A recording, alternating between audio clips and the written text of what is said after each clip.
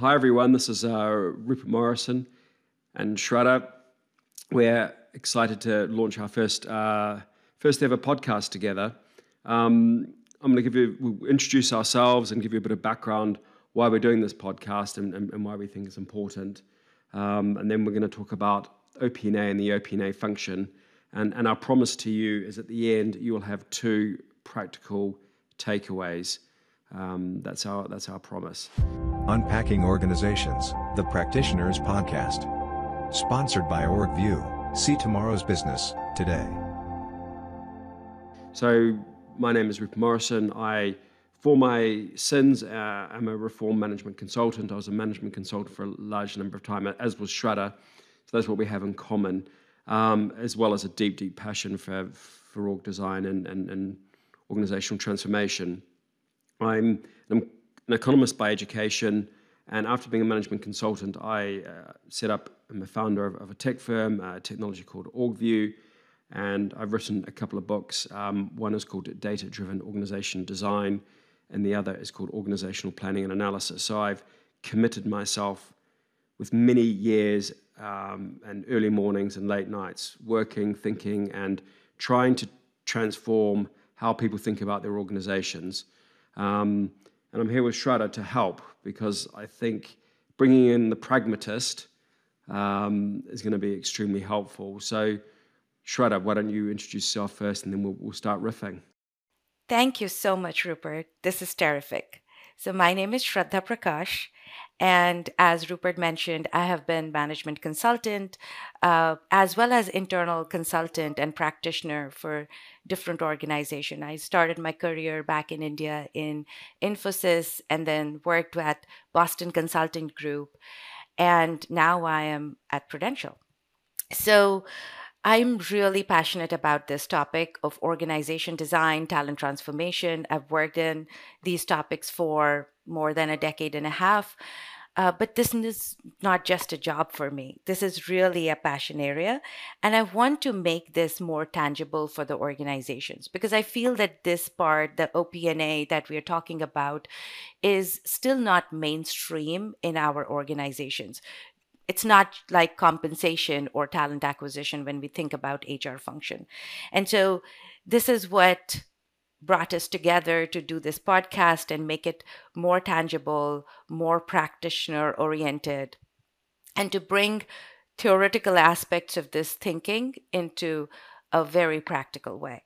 So, Rupert, let me start by asking this. We have spoken about OP&A a couple of times right now. Let's start with that. What is actually OP&A, and why is it important?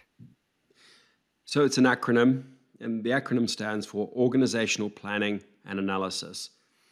And I was doing a lot of org design work and workforce planning work, and I was interviewing a bunch of CFOs to be CFOs in the organization that I was the CEO of. And I asked them all, so how do you organize, how do you see the organization of the finance function? And every single one of them basically answered in the same way. It was, well, you've got financial control, financial operations, credit control, and that's critical. And we needed that to be operationally efficient, and we need to get our accounts done on time, et cetera, and manage cash, et cetera, et cetera. And then there's this other function, financial planning and analysis. And it's different people, and that's more around the budgeting and the planning and pulling the levers like price, etc. And I'd heard of FP&A before, but I hadn't really sunk into my head that there was such a big distinction and the difference in the people and the nature and the forward-looking nature of FP&A. And so I was thinking about all the work that I was doing in org design and workforce planning. I was like, hang on a second, it's the same in HR. In HR, you have the operational backward-looking functions, which are absolutely crucial. And Shredder, you mentioned a few of them. If you don't sort payroll, you're in deep trouble. If you don't manage the life cycle of the employees through talent acquisition, the onboarding process, the mover-lever processes, et cetera, you don't have a business. Just like in finance, if you don't have financial operations and financial control, you don't have a business. But the key thing is also then to think about the forward-looking. And the world is in constant disruption. There's nothing new there.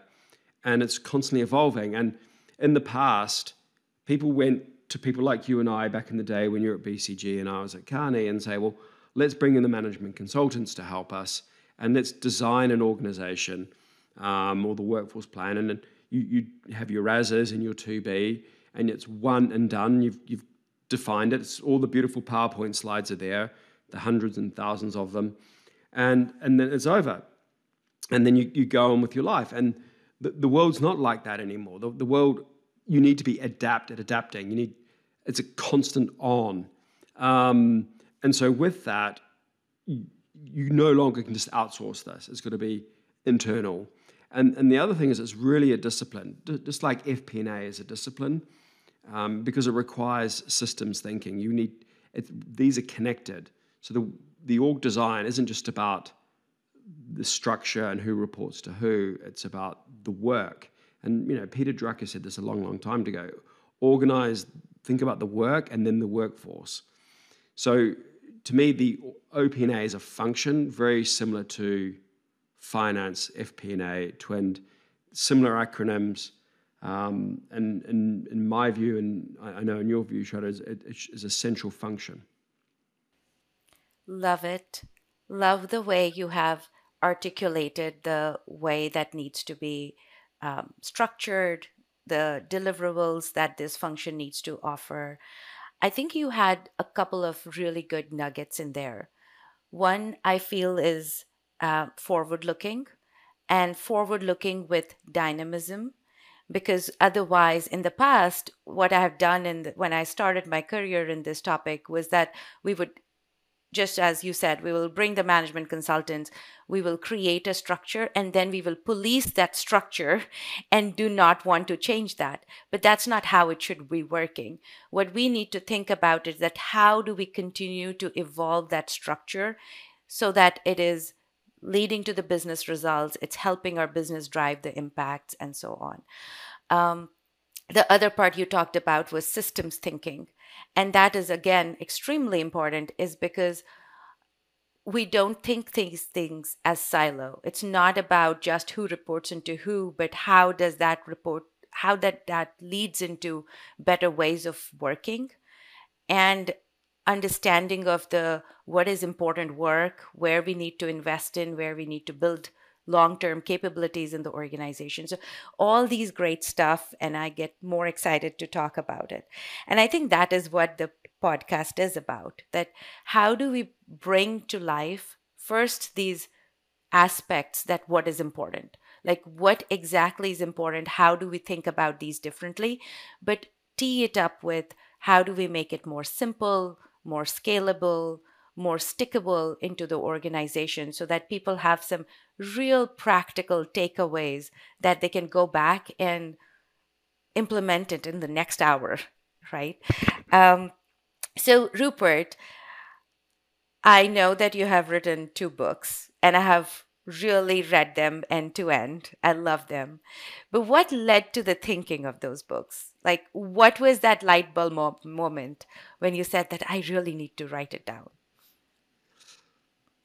It was me expressing all these ideas. I was actually in Manhattan, believe it or not, chatting to someone who was an investor. And I was explaining all the ideas. And he's like, wow, why didn't you write a book about it?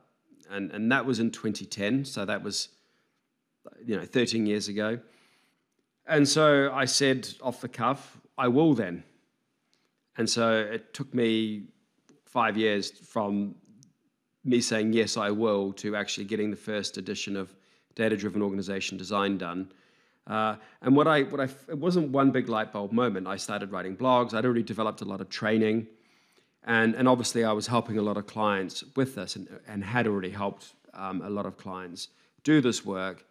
And there were certain buzz moments. So we can't go into too much detail now, but one was, so how do you define accountability? And the famous RACI model, which is responsible and accountable, consult, and inform. And I wrote a blog post saying, well, that's just overly complicated. And no one knows the difference between responsible and accountable anyway. And no one looks at a no one looks at a RACI model and says, "Well, do I need to be informed or consulted here?" It just doesn't happen in the real world. So I said, "Well, why don't we just really focus on who's just responsible? Now, if it's decisions, let's also be clear about who needs to approve those decisions, so who's got veto power. But actually, what I'm really interested in is who does the work, and so that's the do, that's D. So I've changed so that was an example. I wrote that podcast, I created that, I got a huge reaction. There were other things, podcast, blog, back in the days when we wrote blogs and didn't do podcasts. Then another one, spans of control, and so all of these different topics, but I really wanted to create an overarching framework for it. So in DDOD, which is data-driven organization design, it's really the macro, the operating model, and then what was missing in my mind was the micro, the detailed design. And so bringing that to life and bringing the systems thinking to life, so how it all connects, the work, the competencies, the outcomes you want to achieve. And then the making it real, which is the execution and the implementation, the change management, and the tracking and the monitoring. And what I realize is that org design morphs into workforce planning. So they're seen as two different disciplines, and I really see them as two very related disciplines.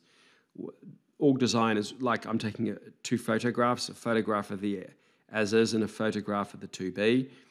Whereas workforce planning is it's like a film. There's multiple different snapshots, and actually it just blurs together into a movie. But the data that's required for org design is the same kind of data that's needed for workforce planning. I need to right-size my org. Well, right-sizing the org dynamically over and over again, that's creating the demand model for that. So that, it was just all these questions and speaking to people. One of the things that hit me the most is that at the end of the day, it's people. And when you're doing org design, it's sometimes easy to be abstracted away from the human being, which is why in the second edition, I actually spend a lot of time talking about the horror stories. And I think in this podcast, I think we should dwell on some of the horror stories, the pain that can be caused by doing this and not thinking through the human consequence. So that's also something that I think, we need to elaborate more and more on. And the pendulum swinging all the time, and people saying, "What's this changing?" The Titanic is a metaphor that's used a lot, and just rearranging chairs. Well, actually, rearranging chairs that impacts people's lives. So we owe it to our people, and those are not just employees; those are contractors, those are suppliers. We owe it to the wider ecosystem of the people doing the work to think this through properly, so that we avoid, the human cost of making mistakes and not thinking it through effectively. Absolutely. And in addition of that, I think the human cost is also when we are keeping the people inside and not thinking about their ecosystem properly. And sometimes the things that they end up doing and we falsely attribute it to human error or human low performance, but basically they're just fighting the ecosystem and the not so great performing ecosystem itself. So I think that is equally important, that when we have people within, how do we make their lives better? How do we actually give them the work that is meaningful and give them the sense of purpose through the work that they're doing, which is powerful, which is not mundane, which is more visionary and building long-term capabilities for the organization. So we do have like a lot of things to talk about in the next several times that we are going to meet here. I think we have been talking about takeaways. And do you think that we are as a good point to talk about the two takeaways from this conversation that we have? I'll give one, and I think you should have the last word with the last one. So my first takeaway is for people to understand there is a function called organizational planning and analysis. It is joined at the hip with FP&A. It is joined with finance. It is also joined at the hip with operational HR. How do you do talent planning? How do you do recruitment? How do you do pay and reward without actually understanding all these structural components that are in OP&A? And so it's as important for that, and we will talk about that in a lot more detail. But the big takeaway is there is a function called OP&A. This should not be a group of internal consultants. It's similar to FP&A. FP&A is not a group of internal consultants. They are crucial. If the management team are asking about the financial plan, the objectives, how we pull levers, FP&A is there helping the management team, helping the CEO and the board think through these issues. And the OP&A has the same responsibility, the same duty of care to the entire organization, to the executive, but also to the employees and all the people to be effective at doing this because it's so important. That's my big takeaway. Shraddha, yours? So, my takeaway is more practical. I think I would just ask whoever is listening to this podcast to go find your friend in FP&A function and find that one person who can give you a very good idea or insight into how does the FP&A function works and what are their pain points. And I'm 100% sure you'll find few topics to connect on, because when I talk to my FP&A counterparts, they're like, my goodness, we really don't know how to count position, because the HR is only counting head count, and we are not no way to reconcile that, and that's a gaping hole. And that gives you an insight to think about that. Oh, that is a different way of thinking, and it's important because there's a different way of thinking about the budgets and thinking about our finances. And that is extremely important for business and to drive business outcomes. So I think that is my takeaway, is that go and find a colleague, a friend in FP&A function and understand what are they doing and how is that affecting the human resource and human aspect of the business. Great. Shraddha, this has been a total pleasure. Thank you. And I look forward to people's feedback and thoughts and getting the next one out. Absolutely. I think this is fantastic. And Rupert, you energize me every time that we speak together. So I feel that people feel the energy as well. And we will bring back more and more such discussions for them. Thank you so much.